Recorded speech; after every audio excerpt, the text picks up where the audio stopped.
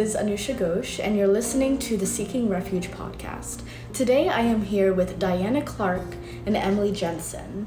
We will be discussing Borders South, which is a documentary that highlights the struggles of migrants from South America to the U.S. border. We have already discussed this documentary in a past episode. We actually are able to interview one of the co-producers of the documentary. The episode is titled A Discussion of Hostile Terrain with John Durgan White. Now to talk about why we are recording another episode about this documentary. It is because we wanted to watch this documentary again and view it from a perspective of the role of the South in these migrant issues, as well as in maintaining the U.S.-Mexico border. We highly recommend that anyone who has the ability to do so to buy the documentary and to watch it on Amazon Prime. It costs around $3, and it is supporting a good cause. So Emily, as we just watched, we saw that this documentary mainly centered around the story of one migrant. His name is Gustavo. Can you give a short summary of his story? Yeah, so when we first meet Gustavo, who is a migrant from Nicaragua, he has been shot by a train patrol of La Bestia when traveling from Nicaragua to the U.S. This happens while he is in Mexico, and so when we meet him, he is living and healing in a migrant shelter. When this happened, there was a lot of local news coverage, and immediately politicians showed up in support of his case. One Mexican congressman in particular wanted to give him a Mexican humanitarian aid visa. Eventually, this does work out. He gets his visa, and he goes to a session where congressmen and politicians dedicate it to sharing his story and showing the success of him getting this visa. Throughout that process, we see him subjected to lots of news outlets asking for his story, and for the most part, it's being told by the politicians, not Gustavo himself. We see him working with this humanitarian visa in Mexico. We see him struggling to earn money and working very hard to do his best to support himself. And nearly a year later, he loses his humanitarian visa right when he is at the border of the U.S. and Mexico. So nearly a year after getting the humanitarian visa, he goes to Guatemala with his girlfriend, be with her children. We highly encourage you to watch the documentary, to hear his story in his words, and to see more of his story. And that's a really good way to put his story. But again, obviously, just as Emily said, we highly encourage anyone to watch the documentary so you can see it through his words, because obviously it's his story. So I really wanted to open up the floor to just talking about what happened in that session and the way that the documentary portrayed it. What was everyone's thoughts on the way that the session was held, how the politicians kind of kept reciting his story while he kind of just stood there? And then how towards the end of the session, the documentary kind of showed him zoning out and hearing the train tracks again. So what was everyone's thoughts on that? I'll be honest, when I was watching that, it kind of made me uncomfortable to see that situation and him being the person that we're learning about and we're relating to, and to kind of see that struggle of these people did so much for me and I need to be here, but also feeling this is all about you, but you don't really have a voice to say anything and to contribute while they talk about the success story of you getting the visa. Mm-hmm. Yeah, and I think what I noticed as well was the politician kept saying, oh, this is such a win for Gustavo, but in the moment, it doesn't really reflect to me as a win for Gustavo. It's reflecting as a win for the politician and everything that he did. And so that was a little bit unfortunate for me to watch. Right. And it was also interesting, like, the documentary showed after, when he was in Mexico trying to make a living for himself. And it was clear that after that session occurred, that maybe the politicians kind of withdrew from his life. He was forced to make a living for himself without much support for his disability that occurred after the gunshot wound. And it just kind of felt like once they were able to accomplish that, they kind of left it alone. And maybe it would have been better if they had stayed in his life, continued to give him support. Like they said, oh, so you got the visa, like that's enough, you're on your own. Mm-hmm. But that's just like the first step of trying to stay and survive. Right. Yeah, that was really good answers. And then, so the second thing that I wanted to talk about was the unique position of the South in situations like this. As we know, the border that we are referring to, the U.S.-Mexico border, is frequently referred to as the southern border, and that's because it resides in the South. That means that the South has the most interaction with migrants trying to seek asylum in the U.S. from the southern border. Thus, they have a unique position and responsibility of either caring and providing asylum to these migrants or pushing them away. And so not only did the documentary feature a lot about Gustavo's story, it featured a project by Jason De Leon, who is a professor and researcher at the University of Michigan and does most of his work in Arizona and the U.S.-Mexico border. His project is called the Undocumented Migration Project. And essentially, in this project, he often travels to the Arizona desert, which is where a lot of migrants, once they reach the U.S., leave all of their things and are picked up to start a new life. It's also a location where a lot of migrants, they unfortunately either get sick or pass away because of the trip beyond the mountains that it takes to get to the Arizona desert. And he not only looks for the items that the migrants leave there, but the items of migrants that have gone missing or the remains of migrants that may have passed away in that location. So we see quite a bit about this project, and I wanted to open the floor of what everyone initially thought about the project. And the first time we saw this project was when it kind of showed a scene in the Arizona desert where Jason is essentially picking up migrants' things and collecting them for his lab. So I guess two of my first reactions were one about like, wow, just like the extreme conditions that these migrants are choosing to go through for the hope of a better life. And two, it kind of feels invasive. Mm-hmm. And I know that he mentions it later about feeling that it is invasive for him to be going through these people's things, but seeing it almost as a necessary evil of needing to document all of this stuff, to have records of how many people are going through these areas, to get better data to be able to advocate for them and to try to find things to be able to find different people for certain families. So I guess those were my main initial reactions to that scene.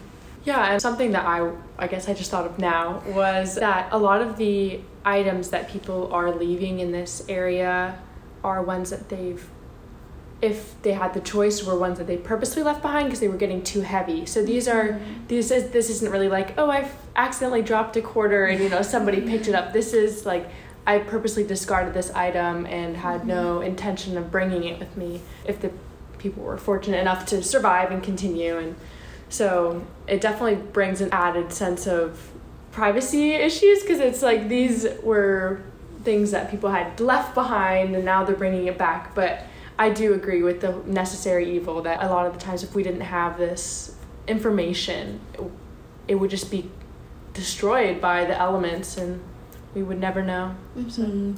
Yes, and he He brings up, I took a few quotes by him because I just found it very interesting how he reacted to the work he was doing. He, like Emily said, initially, like when we first saw it, they didn't really provide an explanation to what the project was. It just felt as if they were going to the Arizona desert and hiking up the mountains that the migrants need to hike up to reach the location to where they will be picked up, where they'll be able to officially enter the U.S. without any barriers. It felt as though he was just collecting items and looking through them without reasoning. But he brings this up, and once we find out more about his goals, it becomes clear that it is necessary. And he said that he was not worried about if the items belonged to someone who died, but that it felt invasive to do that, to scrummage through the items and collect them. And I found that very interesting because it's clear that he doesn't feel as though if a person has died, their identity, their privacy doesn't matter anymore. He feels that privacy and identity still needs to be preserved, and that he's more concerned with invading their privacy, which, you know, he does have to do in order to document the items and to be able to identify which migrants have crossed which areas, because sometimes that's only identification. And then he brings up specific examples of items that had been so destroyed by the Arizona sun that, in his words, he says, in 20 years, this will all be gone. It'll be erased.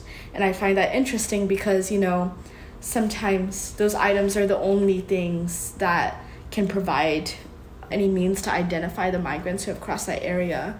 And for it to be erased, that means that collecting these items, even though it might be invasive, is critical to preserving their identity. Like, it's not just the erasure of the items, it's the erasure of the identity of the person it belonged to. Mm-hmm. Yeah.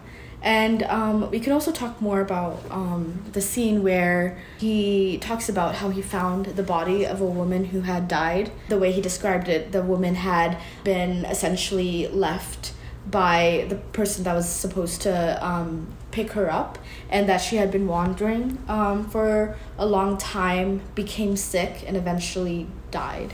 And that was only after he was able to identify her through her clothing items and such. So what was everyone's opinion of the way that he kind of treated her when he found her body? Well, I'd say I think you can see like his respect for dignity, mm-hmm. again through that of how he immediately like gave her the privacy of covering her body with a blanket that they had, and that he sat with her for hours, or her body for hours as other people went to get the sheriff. Mm-hmm. And I think that is like the most respectful that you could be in that situation of ensuring to the best of your ability that she would be identified in that proper processes. Proper processes would occur, and that it would be handled, and perhaps hopefully her family would be able to be notified. Yeah. I don't really have much to add. I totally agree with that. Yeah. And fortunately her family was identified. And then he talks about how just a little while after, he got a call from the sister-in-law of the woman who did pass away to search for another family member whose name was Jose, and 15 years old, who had attempted to travel to the U.S. to cross the mountains of the Arizona desert to reconnect with his family who lived in New York. So essentially, that part of the documentary just kind of follows his processes and hiking the trail multiple times to try and find any clothing item, any identifying substance that would show where Jose went. And then it also shows how he visited another administrative office in Arizona to try and find if they have any forensic evidence. So what was everyone's opinion of how that duty was kind of placed on him and how he handled it? I think he handled it very well. I think he did the best that he possibly could, in going and hiking miles in the desert. I mean, like, it's important to remember that this is not like a small area to cover, and he spent at least like a day or more hiking through the desert to look for him. And he went to the administrative office to see if they had any data and to ask about how their process worked and to be kept in the loop, and gave them data about him. So if they saw something that matched, they could reach out. And then going back to his family and like having to communicate that nothing was found and that they don't have any leads, but they are looking. And that makes me think about like the toll that it has to take on him and like everyone who's working to try to ensure like the safety of migrants, and to and on the side especially of those who like have not made it, and trying to identify them. It like the toll is like not just on the people who are having to go through the actual process of getting to America, but like also on everyone else who are like providing services to them. Yeah, and going back to your part of the question about how it falls on Jason, and it shows the complete lack of infrastructure or anything surrounding being supportive of undocumented people in general. And I understand, you know, as a country we don't support undocumented migrants, and that's where we've chosen to be at this point. But you know, it wasn't on the police like a normal missing person, or it wasn't there wasn't really any of the normal I keep saying humanitarian, but like there wasn't really any of the normal steps. The normal steps that we would take in the case of someone who's gone missing. Or and two, in the film they mention this for the other office, that the databases they use don't have undocumented migrants in it, so it makes their job so much harder in finding relatives or anybody else who could help find this missing person or identify bodies. And so there's just really no way currently to help besides for people who go out of their way to do so, which is just a shame to have people, like you said, having that toll of just that constant, like, I don't know where my family members are. So and to that point, that office also mentioned that like all of their stuff they have to privately find funds for, because public funds aren't going towards undocumented migrants. I think that just alludes to what we were just, what the topic of this specific segment of the episode is about, and that's about the unique position and responsibility of the people in southern states. Arizona, it's very close to the U.S.-Mexico border. Thus, as we saw in this documentary, this administrative office had a lot of cases that did involve undocumented migrants. And the fact that, you know, there hasn't been any really written processes or really any infrastructure given to undocumented migrants, that it's kind of been implied that only the people that care are the ones that the toll falls on. That says a lot about the way that the South can improve politically and morally. And so I think we see this weight on the southern states of the unique challenges with undocumented migrants when we just look at the recent news with the Texas and Florida choosing to send migrants up to the northern states because they don't have people coming in through their borders. Like, we should just help spread the load out, right? So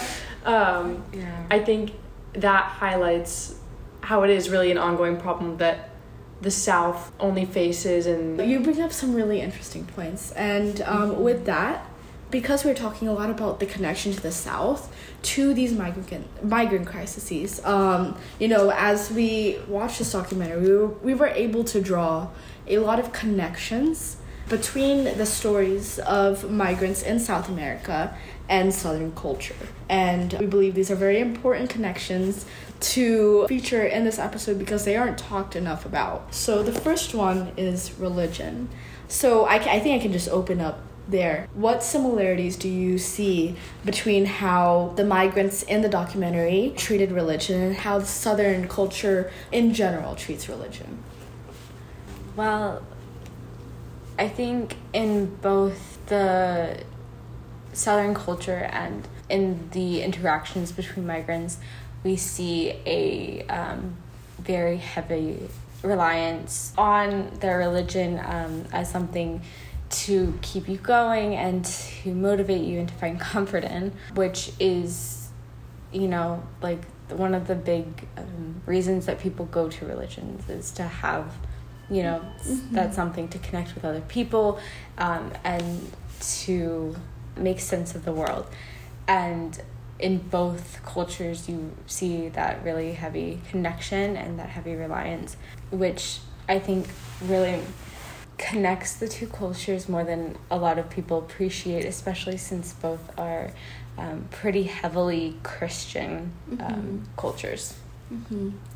Yeah, I agree. And I had a philosophy professor say the other day that, like religion, it's one of the things that we hold most dear and close to us. And so having the same religion or the same basis of conceptualizing your world as like another group of people or somebody that we treat as a different group of people, especially in the US with treating undocumented migrants differently, is inherently hard to wrap our head around when our values would stem from the same the same idea. For me, it makes me question if we have so many moral and religious connections, what characteristics are making people want to other these people? Right. Like, why do you not feel sympathy and connect with them? Why do you distance them from yourselves? It's interesting because the South really prides itself on being a Bible Belt. Obviously, in consideration of other religions, we're just talking about the general population. It's just interesting how the South as a whole, if you're Christian, then you're conservative. If you're conservative, then you use terms like illegal aliens or just terminology like that. It's interesting how there's such a big disconnect between things that there shouldn't be a disconnect between. So yeah, that's essentially the religion connection that we saw a lot. And then the second one was family and community. So we saw in the documentary that the migrants that were featured in the documentary, they had a very strong value of family. Even the ones that were independently traveling on the train, they still sought a family through the people that they were traveling with. And I mean, the South, it as well prides itself on being very family centered.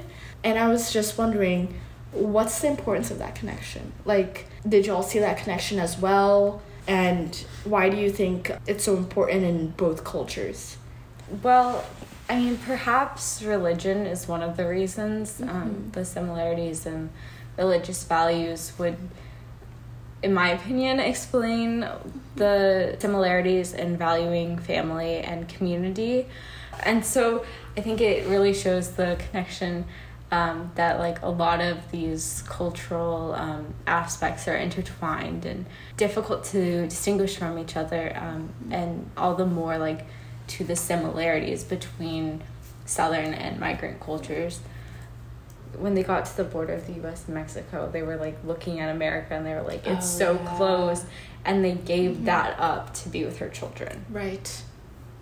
And I think that it's very telling, like their priorities in that of not just like trying to do it and like trying to get a better life just for themselves. Of like they're like, we're responsible for them. We should go make sure they're taken care of. Yeah, and I think it emphasizes how important they deem it is to go to the U.S.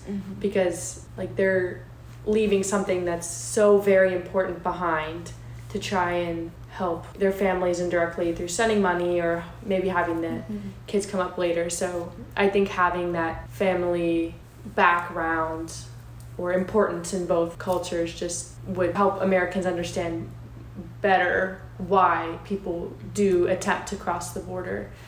Yeah, and to connect with them. Like that's something that's like a universal-ish experience of like loving your children and wanting to like make sure that you provide for them and give them the best life you can. Those are really good points. Yeah.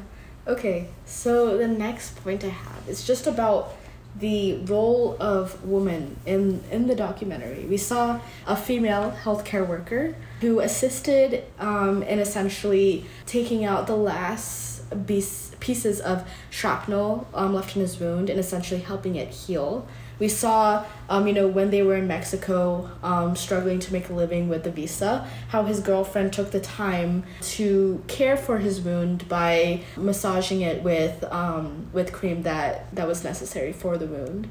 So how would you all draw a connection between the role of woman and essentially supporting Gustavo in the documentary and the role that women play in Southern society?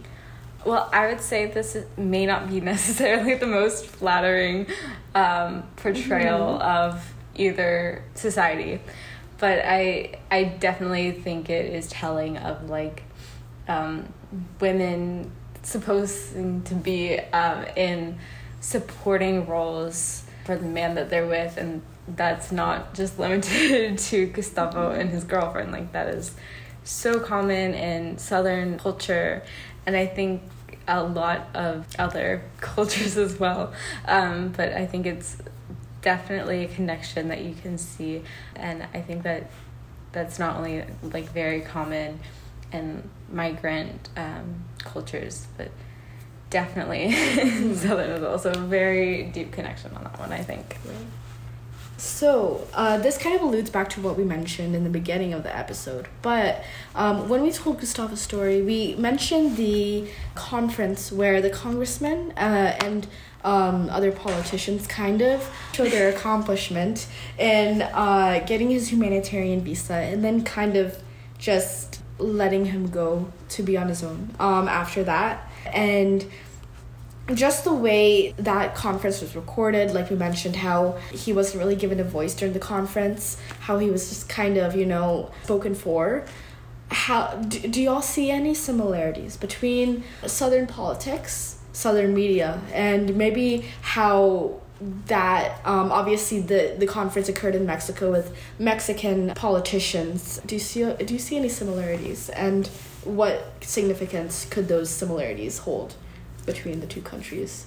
I see a lot of similarities in how the politicians handled it, of starting off with supporting it and making sure that it happens, but then taking it as a win for themselves, and as something for them to tout as an accomplishment of their own, rather than the success and the hope for the person that they helped. I also see the similarity in how the media handled it, of jumping on it and making it a story that the politicians couldn't ignore, before forgetting about him as soon as he got his visa, and all of the attention that he had gained was suddenly lost when he needed it to get a job and to start making a stable foundation for life in Mexico, even with a disability, and obviously no support on that end.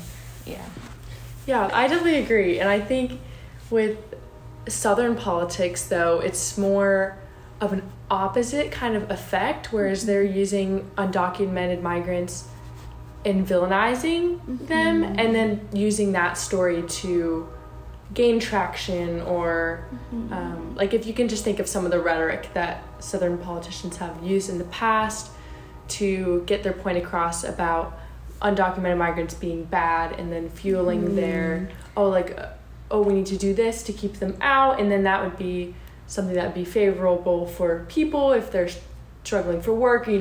Those ideas form and those policies get passed, whereas in Mexico it was beneficial to the congressmen to help Gustavo, whereas in cases in the US it can be easier to, I guess, just villainize the migrants and then use that to gain their own political traction.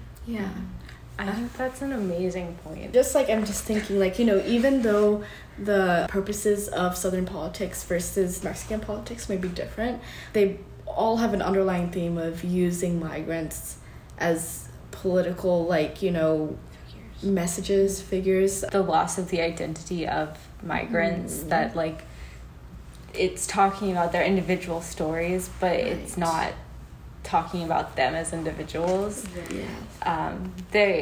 They like, it is Gustavo, and they are touting it as a win for Gustavo, but it's not Gustavo. It's a general migrant. And I think that's maybe why they talked about Jason de Leon's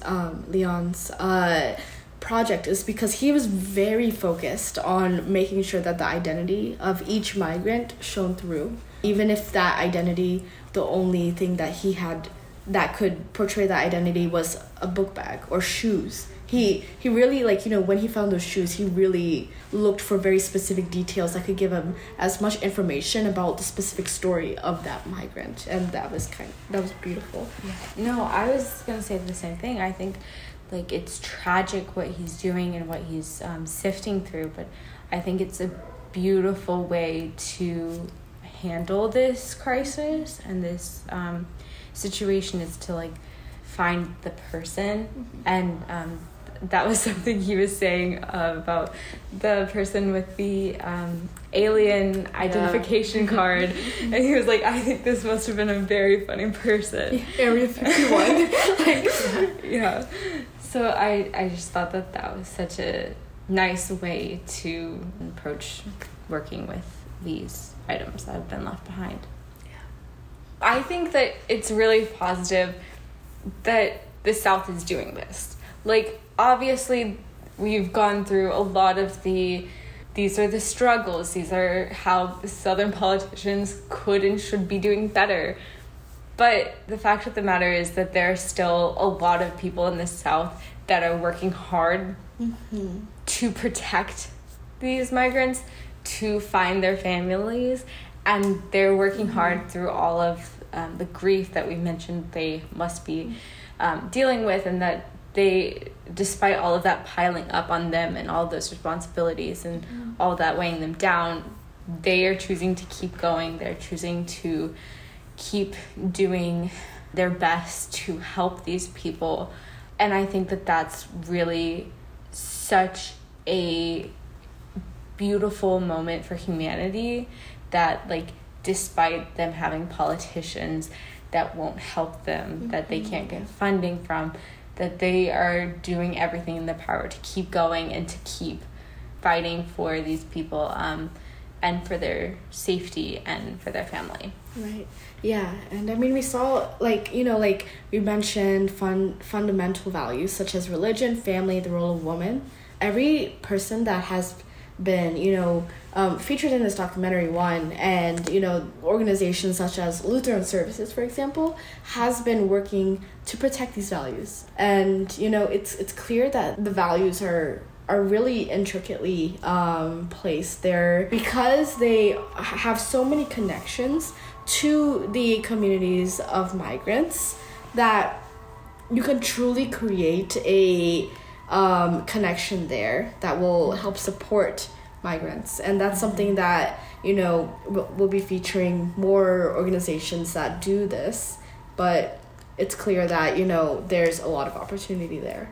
And also, I want to say that I think it's a lot easier to do things to help these migrants in places where it is generally more accepting, but to keep going despite other people around you's views, and despite things going against you, to keep going makes your work all that more important and all that more valuable. Yeah. So many people in the South have done such a good job of assuming the role, and I don't think the deficits or issues that we've faced in undocumented migrant treatment or human rights should overshadow the work that so many people have done in that area. Right. Because, Emily was saying, without them, it would be their situation would be 10 times worse. Exactly. So we have a lot of great folks in the South that are making real change. Yeah. Cool. So as we are kind of wrapping up this episode, we were thinking through what we've already talked about, and we realized that our immediate response was to take a hyper-critical view of the South in regards to migrants. And we thought that this is important to point out and interesting to point out in that it kind of represents a broader social view of the South, and it in particular in relation to migrants. And we wanted to make sure to point out that this is not wholly representative of the South or the people within it, and that there are people who are working hard to do positive things for migrants. That was Anusha, Emily, and myself, Diana, discussing the documentary Border South and how it relates to our season, speaking about Southern culture. If you liked this episode, be sure to like, subscribe, rate, and review us in the comments below. If you'd like to get in touch with us, email us at seekingrefugepodcast@gmail.com or at our University of South Carolina email address, sosrpa@mailbox.sc.edu. You can find us on social media at Refuge Podcast on Instagram, Twitter, or Facebook. This show is produced by undergraduate students at the University of South Carolina. Your hosts for this week were Anusha Ghosh, Emily Jensen, and Diana Clark. This episode was edited by Diana Clark. Our executive producers are Jackie Burnett and Isha Hegde. As always, thank you so much for listening, and we'll see you in the next one.